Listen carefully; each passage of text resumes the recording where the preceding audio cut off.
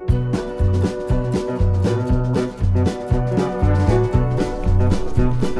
listening to the Mary Louise O'Donnell podcast.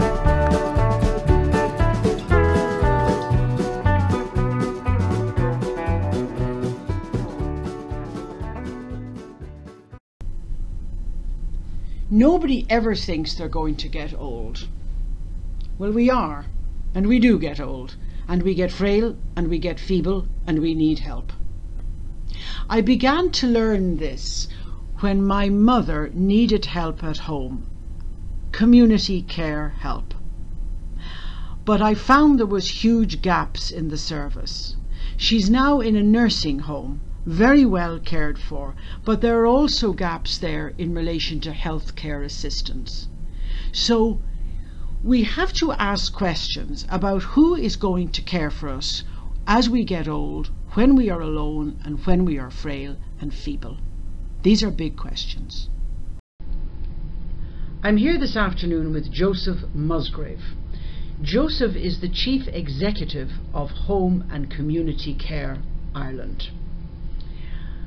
Joseph, just very quickly tell me, what exactly is Home and Community Care Ireland? Good afternoon, thanks for having me. Home and Community Care Ireland is the umbrella organisation for, at the moment, private home care providers. That's who make up my 85 members. Those 85 members provide care in the home to around 21,000 people and directly employ around 13,000 care staff. So when you say 81 members, do you mean 81 organisations under your umbrella? Essentially, that's really the 80 members are pretty much composed of Bluebird Care, for instance, one of the largest providers, and they have around 20 something offices. So they count, because they're a franchise network, I count them as 20 individual companies, because the problems and the challenges and operation of Bluebird in, say, Galway is very different to Bluebird in Dublin. What other organisations are under your umbrella, home care organisations? You will have small independents, private independent companies like, let's say, Heritage Home Care, which is in Dunleary. You have wholly owned networks, like, say, Comfort Keepers, which is owned by a company that isn't in Ireland. And large independent organisations like Irish Home Care, for instance, which is the largest independently owned Irish network. So you are the umbrella across many of these organisations which sit under this umbrella, and they are all over Ireland, contributing to home care in the home, obviously. Exactly. For people who need it. Yes. I mean, my members, which we said around 80, they provide pretty much 30% of the home care that happens in Ireland today. Why do people constantly say that home care packages are fine, but there is not enough of them, you never get enough hours, people run in the morning and then run out because they have to go somewhere else, and maybe come back in the evening, and people are then left alone during the day, that there's never enough hours in the day and there's never enough availability of home care staff? Well, because it's kind of true is really the answer to that question. And why is that the case? Well, it's a little bit technical, but I'll try not to bore everybody. Essentially, we have never defined in law what home care is, nor how much you should be entitled to as a citizen or ordinary resident of the state. Which means that at the moment it's the HSE who determines both if you need home care, if you're going to get it, and how much of it you're going to get. It's rationed because...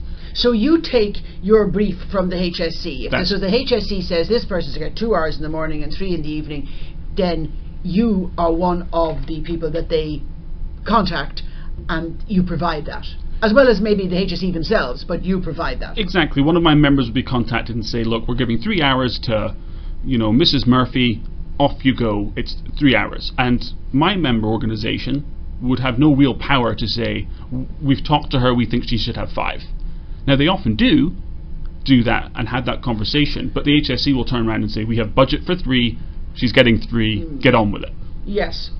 So you're not independent in that sense. You're independent in the people who work for you, but you're not independent in making an assessment of what people need. Precisely. Unless the person, and there's probably around 7,000 to 8,000 people in the state who do this, who fund their home care privately.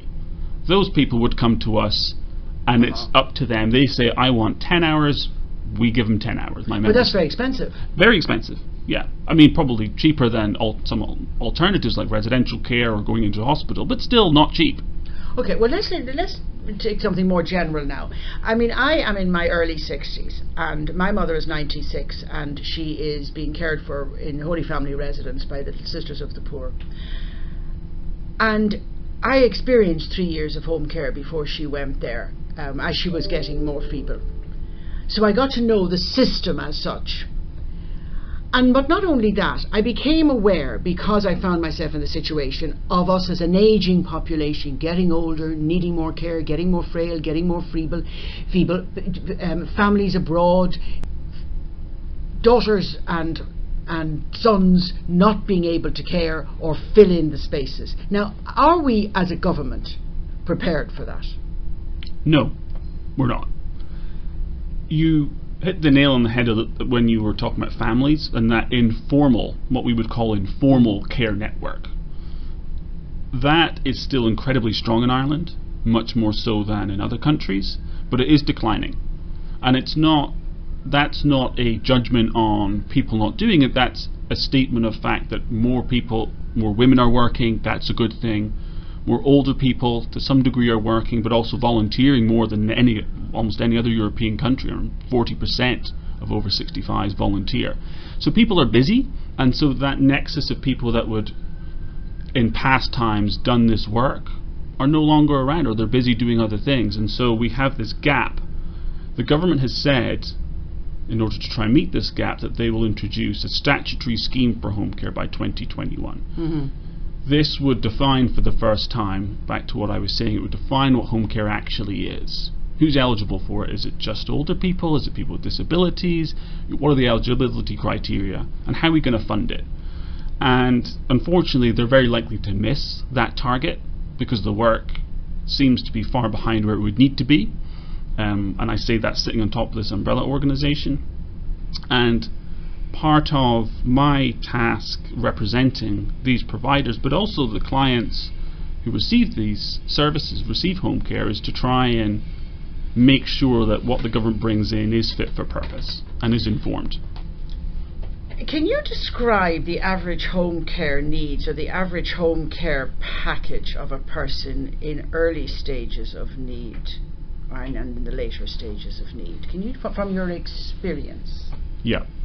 Well, the most common person receiving a home care package is older, over 65. Unfortunately, the majority of people that my members would care for are not in the early stages of needing home care. Typically, a home care package is given at essentially a point of crisis.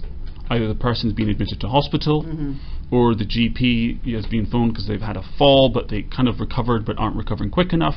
So then the home care package is usually awarded at that point, which means that the person is not in as healthy a state as they might have been. We're not very good at early intervention stuff, at that community stuff of spotting that person may be a bit vulnerable. If we give them 1 or 2 hours and help them with key critical tasks, maybe they won't have that fall. So it tends to be someone who's older, someone who's suffered some sort of fall or acute event with admission to hospital.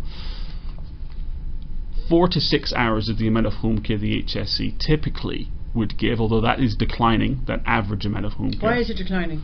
Because they're spreading the budget.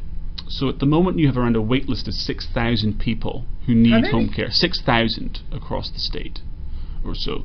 Rather depressingly. And how are they being cared for at the moment if there's a waiting list? What's happening to them as the waiting list goes down to 5,900? Well, so if it goes down from 6,000 to 5,900, those 100 people are getting cared for, but 5,900 aren't. No, but how? But that's my point. Who's caring for them in the meantime? Well, no one really. I mean, they will still see their GP. Some of them may be lying on hospital beds waiting for that home care package, and some people will be at home alone on the phone to family saying, I need help. It's kind of desperate, but that's the situation we're in. And we have, because we've never defined home care in law here, there's no legal basis really to challenge that and to say to the HSE, we haven't said there's a minimum or maximum waiting time for a home care package, something I want to see change. We should say that, you know, someone should wait no more than X days or X weeks to get home care. It's the cheapest way of caring for these people. I see this also in the nursing home, because you always bring your experience, you know, both in the home care package and now in the nursing home, that the nuns tell me in the nursing home that they haven't enough healthcare assistants.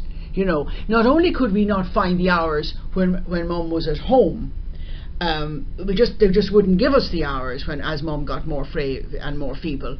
But I'm now seeing in the nursing home the same thing, that there is not enough healthcare assistance. Now, I know there's a problem with consultants, and I know there's a problem with keeping our doctors, and I know there's a problem with our nurses going to Dubai. But let's bring it in with the healthcare assistants, who in my experience do a lot of the heartbeat work, you know, from 8 o'clock in the morning to 8 o'clock at night, of the turning and the twisting and the feeding and the hand holding and the bringing back and the bedding. Do you know? So tell me about that. Is that also an enormous problem, the healthcare assistants, the actual people on the ground to actually do the work? Is there a problem there? There is, and there's a problem in how they're paid and how they're treated, essentially. They're the unsung heroes, really, of Irish society in many ways. Healthcare assistants will do a plethora of things, from cooking dinners to showering people to being companions to clean, to all sorts of things. I mean, it's really a menagerie of tasks that they do and perform. The problem that we have are there's a few big ones. One, there's obviously not enough healthcare assistants. Why?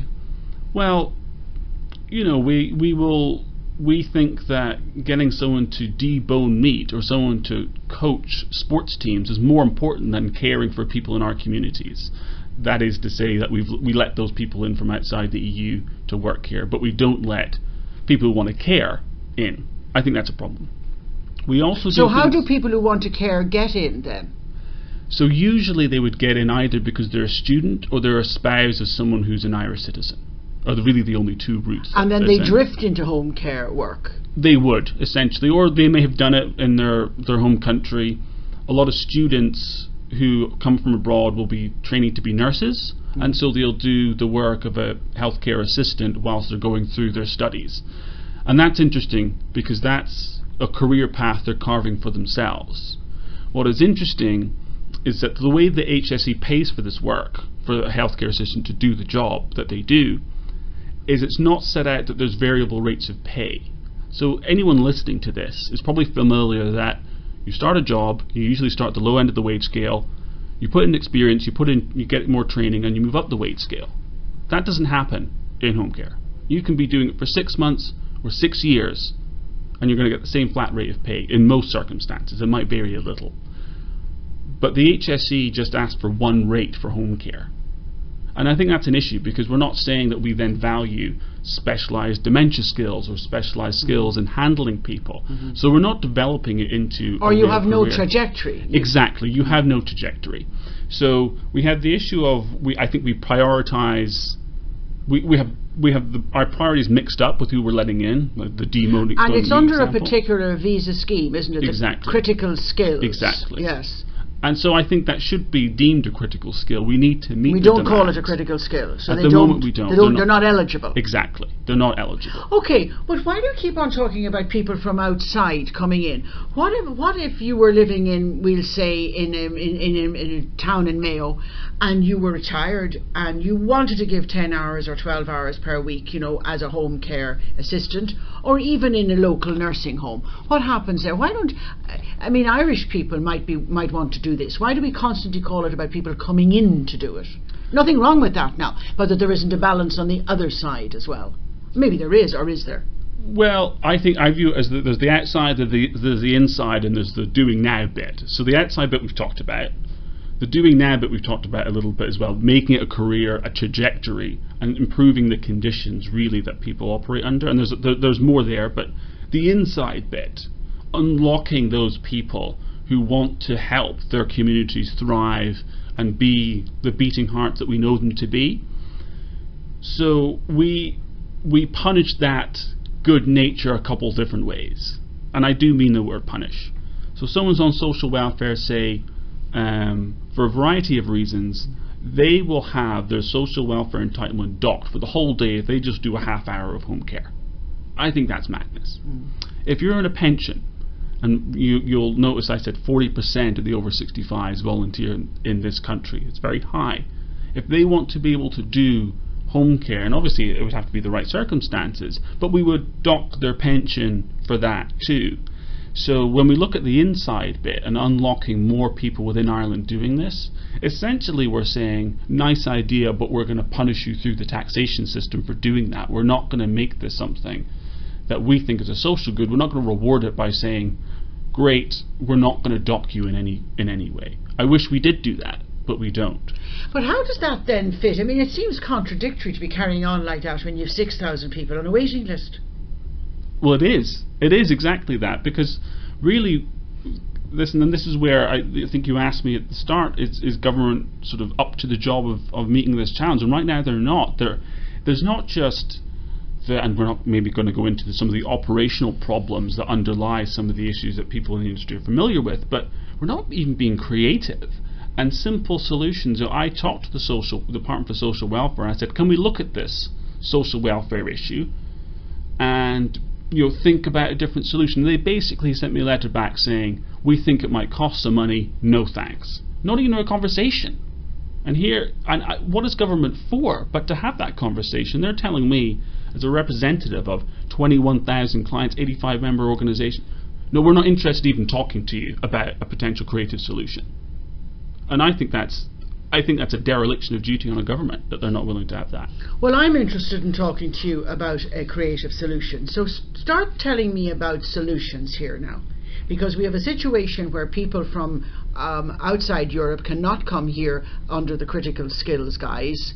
We have a situation where those who are here have no trajectory in relation to healthcare assistance. They may be on the same salary for 10 years. And we have a situation where people in Ireland who may be retired and in the right circumstances would love to give back to their community and love the activity, because nobody likes to retire totally, and would love to give back to their community, and they are penalised, is what you're saying. So talk to me how you could go about. Is that the legislation you're talking about, or is that some kind of a movement that we need to change? Because you're talking to a politician here now, and is that something that we could look at and that we could actually get a force behind and change? Yes, I mean, so I'm delighted that we met, because you're one of the few voices I've heard wanting to come up with creative solutions. I think that's great, and that's not just me saying it. But it's come from my knowledge, my pathology that I've learned over the last 5 and 6 years. You've seen it. I've seen it, and I think that is a great grounding as to how you can change things, because you're coming at it organically, or didn't learn it in a policy form. I learnt it on the ground, both in the home and now in the nursing home. And I've done some work around the country on it. So you tell me now how you would like me and you to go about changing this. So I think we need to do a couple things. So we need to see if people in power, in social welfare, in the Department for Health, are willing to have a discussion with us about some creative solutions. I think that's number one, because that means that the inside and outside bits we're talking about, the critical skills, visa situation, also some of the social welfare penalisation that's happening, and maybe there's ways we can change the current tax credits, maybe there's stuff we can do. So I think that's number one, and maybe we can do something around that.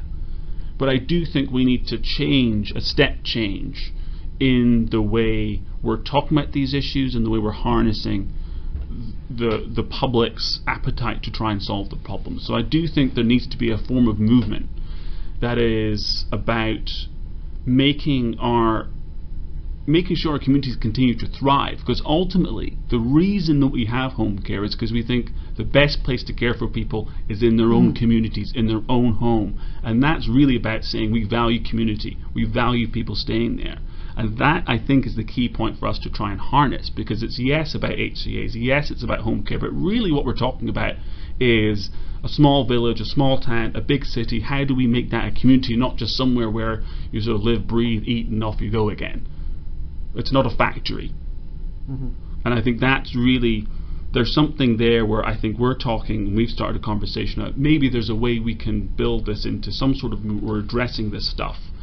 I don't know exactly where it's going to go, but I do believe in grassroots engagement. I do believe in trying to talk to people. I agree and want to harness that force for positive change, because I think it comes from more than just technocratic solutions over the part of it. Okay, how can the healthcare assistants force the change, or force the wrong word, but bring around a force of change? How can they do that? Because they haven't really got an organisation, you know, and I see they come and go like the wind, you know, onto the floor. Mum is on, so they come and I can know they come and go all over the home, and they come and go up and down the roads of Ireland, you know, giving and minding and feeding. How can they become themselves a force? What would we do there for them to actually have a voice, or them to become a force for their own change? Yeah, I think that's interesting. I mean, to be honest, I'm not sure exactly what the answer is yet. I think when I look at my own organisation, for instance, I see that a lot of my umbrella organisations, they hold a lot of knowledge, but they also hold a lot of people. These aren't just anonymous organisations. They're run by, you know, Comfort Keepers is run by someone called Bree Gould. She's an ex-nurse. She knows this job in and out. So part of this is, how do we work with the existing people who operate day to day and see these issues, and that's a way to start a dialogue of a form, you know, in where people work. I think that's part of it. But I also think that part of it is going into communities and people like us going into communities and trying to make it easier for healthcare assistants to access us, because they're spending a lot of time travelling from point A to point B doing their job. I think the job of people like us who are working in policy is to try and go out there and make it easier for them to engage. And I don't think we don't need to ask them necessarily to form big organisations and to lobby for change, although they can feel free to do that if that's what they feel they need to do. But it's, how do we capture their voice? How do we capture their concerns? My youngest brother works as a carer himself, so I hear this very often from him when we sit and we have a chat and we go for a walk or whatever we do, or go hang out and play Xbox. He will tell me just about the job and where it thinks it might go, and you know, So it's not as if you're not being informed, but you're the new chief executive, and have you, with your umbrella organisations, have you got them together? Are you going to get them together to talk these things through? Because everybody knows what the problem is, you know, and there are many different and varying solutions to the problem, both legislatively and creatively and practically. And where are you in relation to that? Or have you just started that journey now that you want to talk to all of, because you have access to an enormous amount, as you say, people who work on the ground. Where are you in relation to what you think the way forward should be? Yes, so where I've got to is, you can see that I've tried to get a conversation going with government. That didn't really lead anywhere. But have you tried to get a conversation going with your organisations under your umbrella? So now that's, I mean, I've started that through I have a monthly, it usually happens once every 3 months, I have a meeting with my members. So I ask the member organisations to come together to tell me their concerns. That's been useful, and it's useful for the members to share experience, to talk about the organisation. HCCI, my organisation, had the first ever meeting outside of Dublin 2 weeks ago when I took it to Galway. So one of the things I've done is try and move that member forum out of Dublin so I hear more.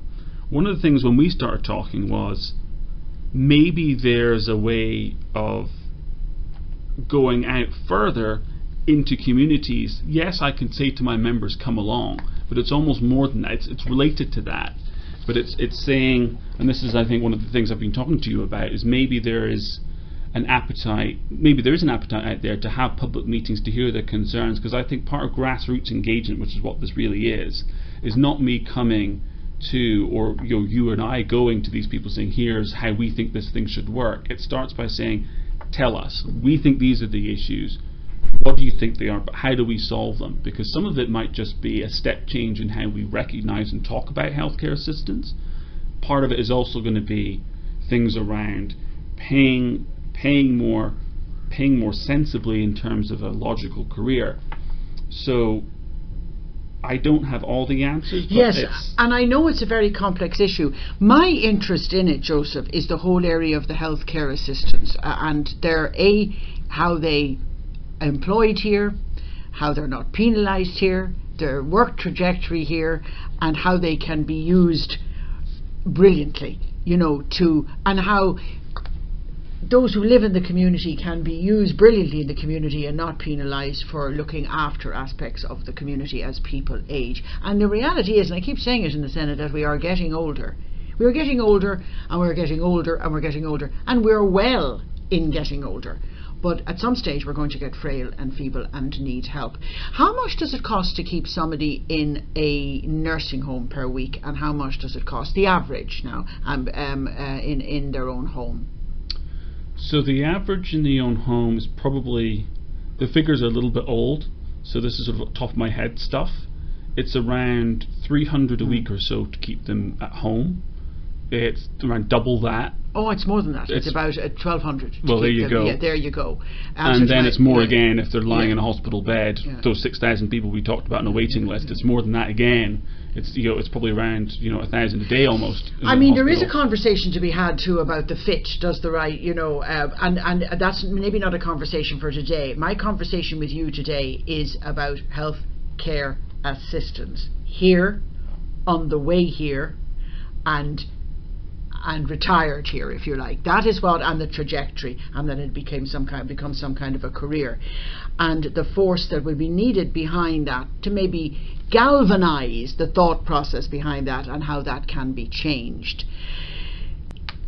In my knowledge of this and in my experience of this whole area, I'm not romantic enough to believe that when people are really frail and very, very unwell, that they can stay at home. Some people are not in a position to stay at home. The house mightn't be conducive to stay at home, but it is always their wish, if you can, that you stay in your own home. It's a better place to be. And to be fair to the government, they have tried to do certain things like retirement villages, like organisations, and within the Margarita Solan did it down in Naas, and the government have followed suit in many places. I've been in Malahide, I've been in Limerick, and I have been in Ballyfermot, where the retirement villages were built within the community. People had been reared families in and lived in, and the services were coming in there. But it's not always going to be like that, and there's not always going to be that possibility as well. Do you think that isn't our job really to give people an option if they're well enough to stay in their own home, and that there should be enough healthcare assistance and enough people available, even in a community hub, that there are people there who are not going to be penalised, as you say, with social welfare, are not going to be penalised with their pension if they were to give that 15 hours a week or 10 hours a week? Isn't that really the core of what you're trying to say here? I mean, quite simply, yes, is really the answer to that. I think that one of the ideas you just mentioned there, the idea of some sort of community hub of people who want to help out, who want to do some work, I think that's a great idea. And I think it's that sort of thing. We talked before about the amount of tasks a healthcare assistant is asked to do. I don't think, if someone is a tremendous cook or retired, they love to cook, they love to bake, they want to help out a little bit.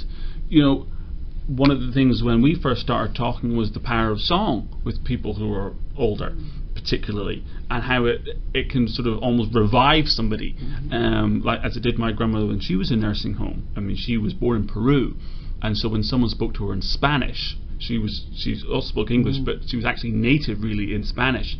When they spoke to her in Spanish, like my father could, it would instantly change her. Her dementia would drift, it would almost wash off her. the basket of skills you have in that sort of retired community to engage with these people. You could have a healthcare assistant go in the morning and help with the difficult job of maybe sort of making sure that the person is showered and up and whatever, and then have someone go in who sort of, you know, can help cook breakfast, who's a companion, who wants to be conversationalist there, and conversation. I think we could be much more creative about it. It seems to me that in Ireland we are very, very good as volunteers. We really are marvellous. I mean, in some places don't open their doors without the volunteers, and the lights don't stay on without the volunteers.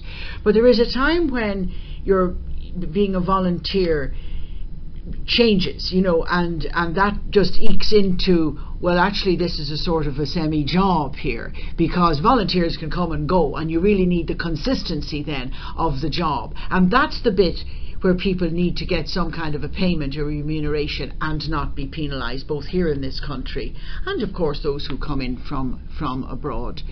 What do you think you and I should do now? So I think the more familiar stuff in a way to me is that, you know, getting your help to go and see the relevant ministers in health and social welfare about some of these issues.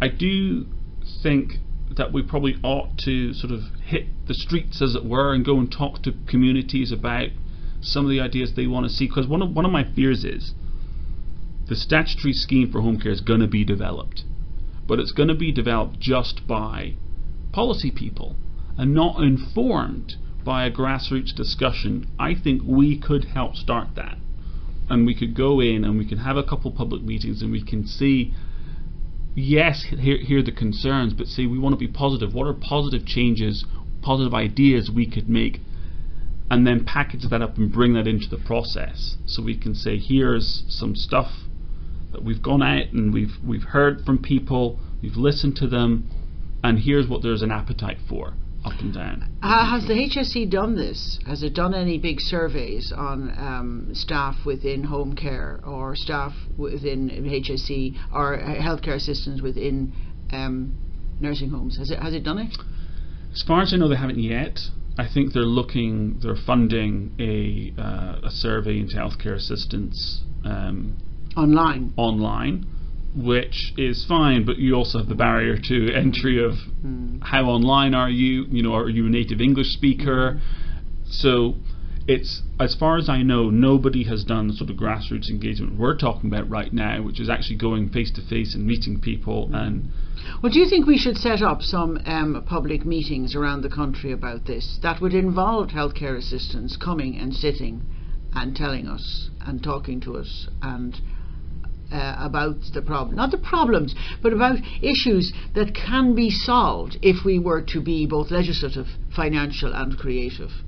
Well, 3 people might show up, or 300 might. I think we ought to, and I think it's not just, it is the healthcare assistant, but it's also that active retired, it's also those community, it's sort of, and it's also families who are worried about the future for their parents because they live in other countries. And you've also got, I know we talk a lot about older people, but you also have a lot of younger people who have some sort of disability, have to stay at home, one of my best friends growing up in Skerries, with Declan, was in a wheelchair, couldn't talk, but he was a great messer, and he got a lot of home care because his parents were determined to keep him at home. And so there's also the young in our communities who, you don't just hide them away, they're part of the community. It's that whole spectrum, I think, and they need life. They need life, and they have a lot of life to give. You see, just before we finish, on another trajectory, I am a great believer in the arts. I worked in the arts all my life from the time I was 5 years of age, and still are in one way working with it. And I sometimes think that it's so much to offer. It has so much to offer that we don't tap. We do. We're a wonderful arts community and we're great at arts, and it's part of our tradition and part of our festivals, and the greatest poets and playwrights and dancers in the world, and greatest painters as well, world class for an island our size. But I often think that we are not very creative about our combinations of using the arts, young artists, young musicians, young dancers within our elder community, and that it is not only a now and again, but it's a major process. If there's a medical process, so too is there creative a process. So a guy did this in America, and he used the creative process within aging communities. and it has worked so well that they have started orchestras and bands. Now, of course, I'm talking about people that are capable of that. His name is Tim Carpenter. People should have a look at what he has done in Los Angeles with Engage Aging, and where he actually took people who had played an instrument or were good at art or were good at dance, and that was the moment, that was the actual platform which they came into this nursing home, and of course it just took off within people who are capable of doing it. We piecemeal things, and it should be a major part of every art student who actually studies art or music or drama or painting. Part of that should be that they spend time with elders in the home, in communities. Now, it may be happening, but not in the way it should. It's happening, as I say, on a kind of a generous basis, or maybe somebody thought about it, but it should be statutory. I agree with you. I mean, without making this a party political broadcast for my members, I have some members who are creative and will do days out. They don't get paid for this. They get paid to deliver an hour of home care. So they will take people out of their homes, get them on a bus, go somewhere, see something, arts, painting, whatever it is. And I have members experimenting with this, and they do it because they care. Well, I am suggesting that the government, through the Department of Culture, Heritage and the Department of Education, that should be an absolute requirement, that if you were in the College of Art and Design, that if you are in an orchestra, that if you were a chamber orchestra, that if you were learning to dance, that you are, whatever your artistic background is, as a learning process, that part of that should be dealing with our elders. I'm calling them our elders because it doesn't matter whether they're 65 or 105 or 45. People can age quickly because of their situation, and I think it should be part of our elders and our elder community. I know it is, but it is if you get a creative mind around it, like your people who are expressive. But I'm talking about the department, of arts departments and the arts councils and that. Like, I've never heard chamber orchestra come into a nursing home.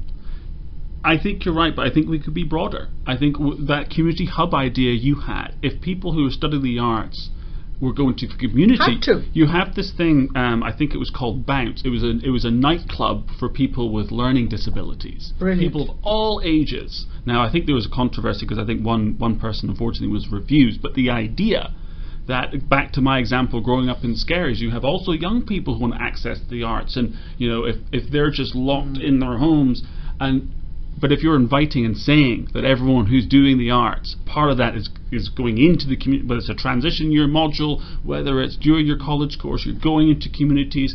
This is the sort of conversation I think we want to have, and that I think some technocratic consultations miss out. And not only that, I know there are people around this country in every town and village doing this.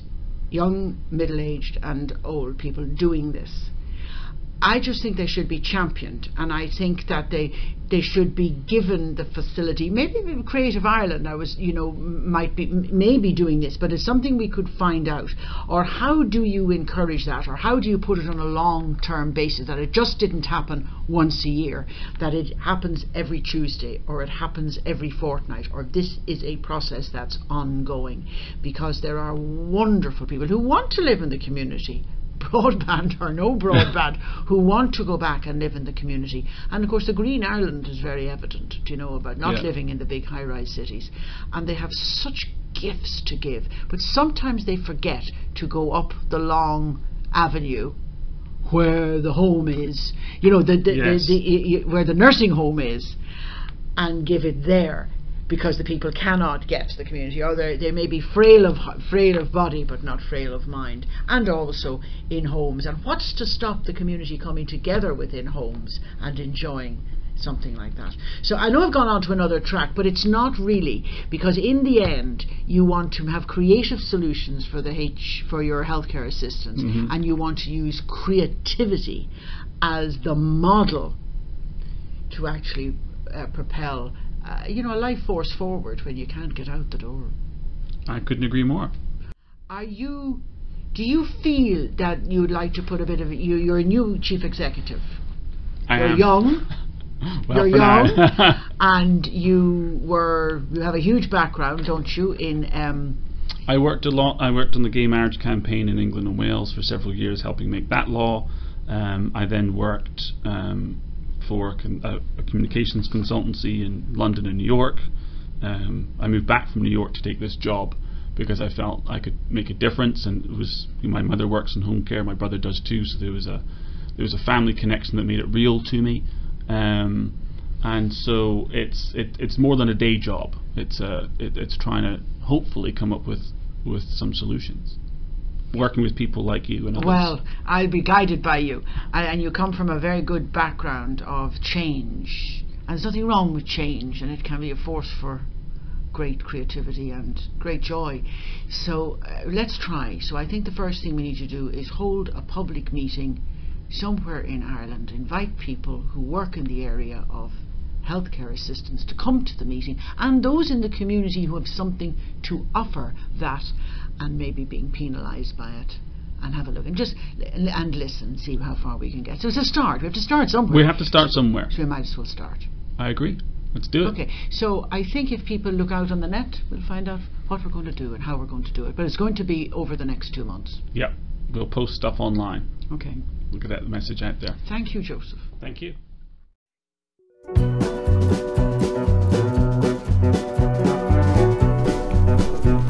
You're listening to the Mary Louise O'Donnell podcast.